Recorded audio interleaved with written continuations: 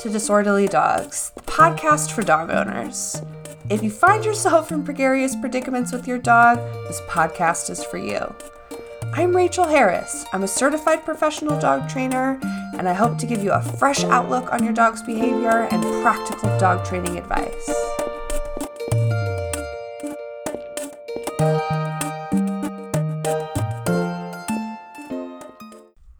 Welcome to episode number 1. I am so excited. I've been wanting to start a podcast for a while now, so I'm so excited that it's come to fruition, and I hope that it's helpful for you dog owners out there.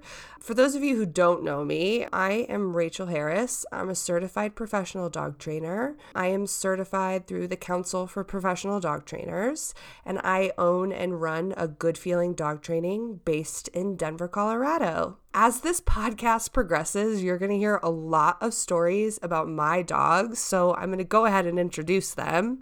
Tiva is an 11-year-old black and white mutt, and Waylon is a 2-year-old American Staffordshire Terrier. So I want to start by talking about unwanted behavior. If you're seeing unwanted behavior in your dog, there's a couple of things you need to think about. The first thing would be management. How can you manage the environment to prevent the unwanted behavior from occurring? And then second, I'm going to think about training and what I can do in specific training sessions to get a better behavior. So if I have an unwanted behavior, say jumping on guests when they arrive, I need to think about what is the behavior I'd rather see, maybe lay down on a mat, and then I need to really train hard to get that behavior built up so that it can work when people actually come over. When I'm training a new behavior, I'm exclusively using positive reinforcement. If you don't know what positive reinforcement is, we're using something that the dog finds reinforcing. In most cases, that's food. And we're using the food to increase the likelihood that the behavior will repeat. So remember that rewarded behavior continues. So if your dog offers a behavior you want to see again, a surefire way for them to know that they can do it, to earn something, would be to pay them. If you have had reservations about using food in training, I am here to tell you that it is the way.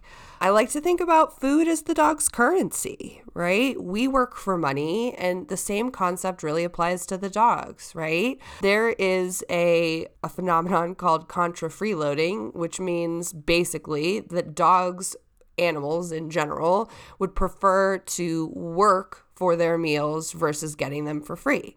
If you are hoping to teach your dog new behavior, I suggest having treats ready. Some dogs will work for their normal meals. I know that most people feed kibble, so you'll just have to kind of read your dog. You know, your classic Labrador is happy to work for kibble.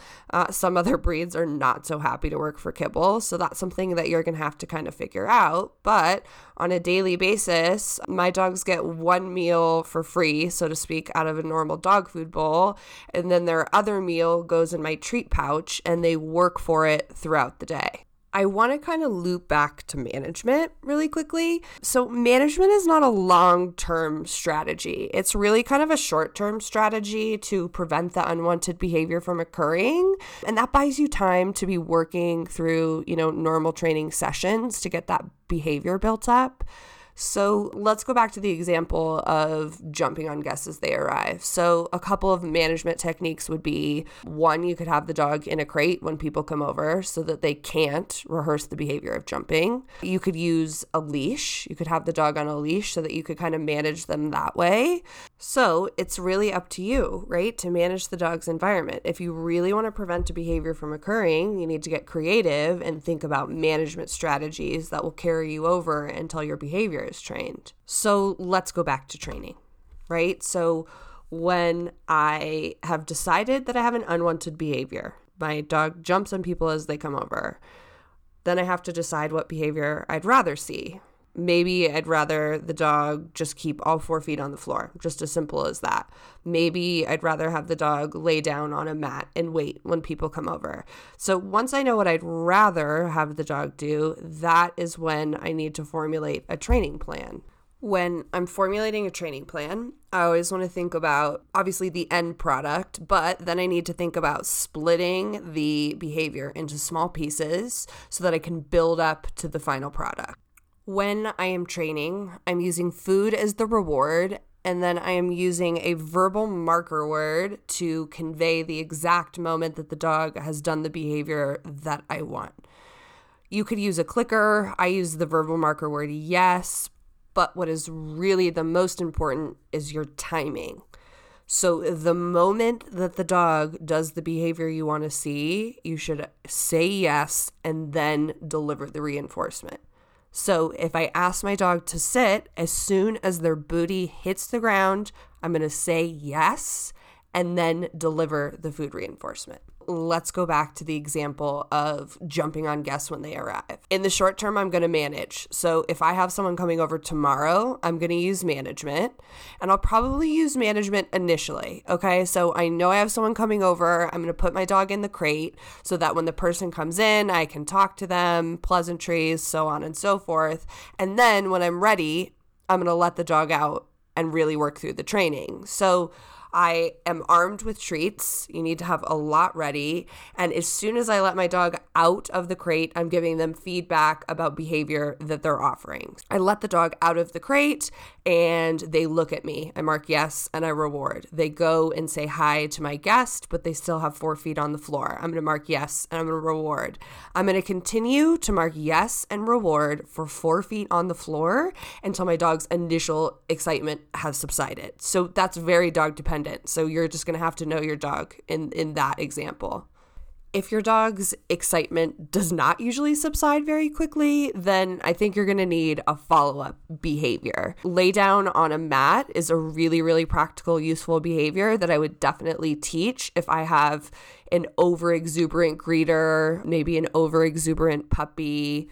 Honestly, I think it's a behavior that every dog should know. It translates to so many places and things. It's a really, really versatile behavior. The foundation for teaching a lay down on a mat behavior would be to, 1, choose a mat. I would make sure that the mat is only down when I am actively training initially, just to make sure we're not missing any opportunity to reward the dog for being on the mat. I set down the mat and I'm standing right next to it. And as soon as the dog has one paw on the bed, I'm going to mark yes, and then I'm going to reward. If you are not already using some sort of release word, I would start to. I just use okay. So after I've marked and rewarded for 1 foot on the mat, then I'm going to say okay and toss a treat for the dog to go and get. And that is going to create an opportunity for them to come back and offer feet on the mat again. So initially I'm going to be marking and rewarding for just 1 foot. Then when the dog is consistently offering 1 or 2 feet on the mat, then I'm going to start to wait for 3 feet, then 4 feet. Then when the dog consistently will go on to the mat with all 4 feet with me standing right next to it, then I'm going to wait for them to offer a sit. So I'm standing right next to the mat. The dog gets on the mat with all 4 feet, offers a sit. I mark yes, I reward, I say okay, and toss a treat for the dog to go and get. Then once the dog will consistently offer a sit on the mat, then I'm going to wait for them to offer it down. So again, I'm still standing right next to the mat. The dog gets on the mat, offers a sit, I mark yes, and I reward. And instead of releasing, I'm going to wait a couple of seconds and see if the dog won't offer a down. If the dog doesn't offer it down, I'm going to cue down, I'm going to reward it, and then I'm going to release and try again. Once the dog will consistently go onto the mat and offer a down, then I'm going to start to remove myself from the situation a little bit so that final product, I don't have to stand right next to the bed to get the behavior. So I'll probably then stand maybe a foot or 2 from the dog bed. The dog goes onto the mat, offers a down. I mark yes, I reward, I release. Then I'm going to move myself maybe 2 feet from the bed and so on and so forth. In addition to moving myself away from the dog bed, I'm also going to introduce the verbal cue for the behavior. Initially, when I'm adding a verbal cue into a behavior, I'm going to be really strategic about when I'm saying it to make sure that I'm getting the behavior that I seek. So if my dog isn't paying attention, I'm not going to cue the behavior because they're probably not going to offer it. But if the dog is engaged and I can tell they're on their way to the mat, I'm going to go ahead and introduce the verbal cue. So I am standing next to the bed. I can feel that my dog is about to get on and offer it down. I'm going to say whatever I want the verbal cue to be, place, bed, spot, it doesn't matter. And then I'm going to mark and reward the same way I'd been doing. So I'm standing next to the bed. I say place, the dog gets on, offers it down, I mark yes, and I reward.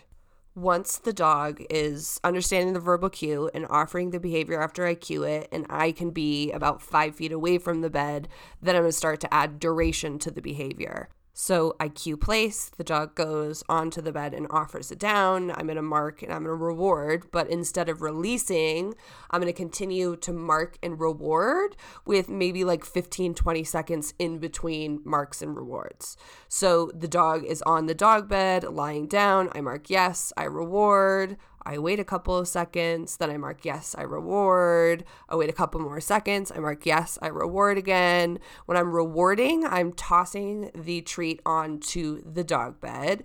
Then I will say okay and release the dog. So that is the basics of teaching a dog to go and lay down on a mat. If your dog doesn't already know this behavior, I highly recommend you put it high on your training list.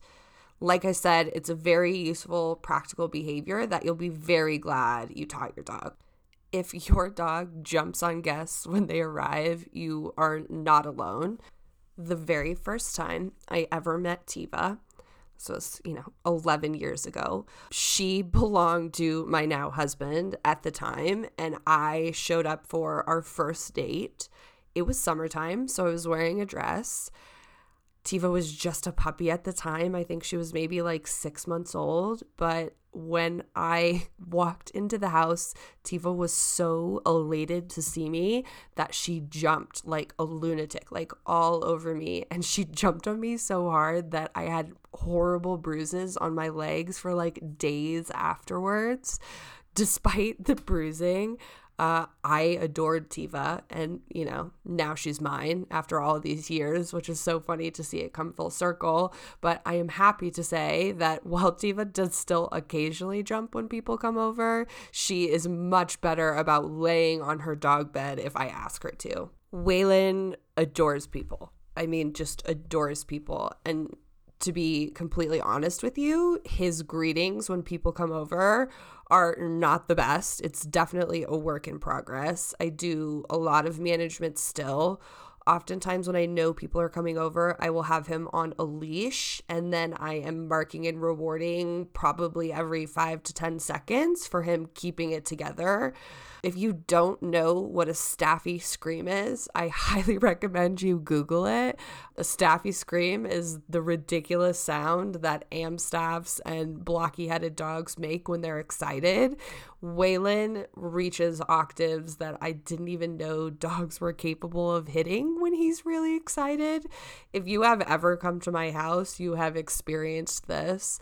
But yeah, so when people come over, I have Waylon on a leash. I am armed with treats. I am marking and rewarding every few seconds for desirable behavior. And thankfully, we're at a point now that after the initial minute, 2 minutes, I can take him off the leash and he can keep it together. I hope that you can envision how to use management and training to change your dog's behavior. If you like today's episode, please feel free to leave a review on iTunes. Since I'm just getting up and going, I think that the more reviews I get will make it more visible, and hopefully that this podcast can help other dog owners. It's been so fun, and I'm already looking forward to episode number 2. Happy training, and thanks for tuning into Disorderly Dogs.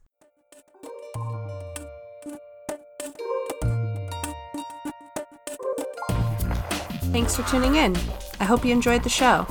If you'd like to learn more about us, please check us out on Instagram at agoodfeeling_NCO. You can also find us on Facebook at A Good Feeling Dog Training, as well as our website, agf.co. dogtraining.com.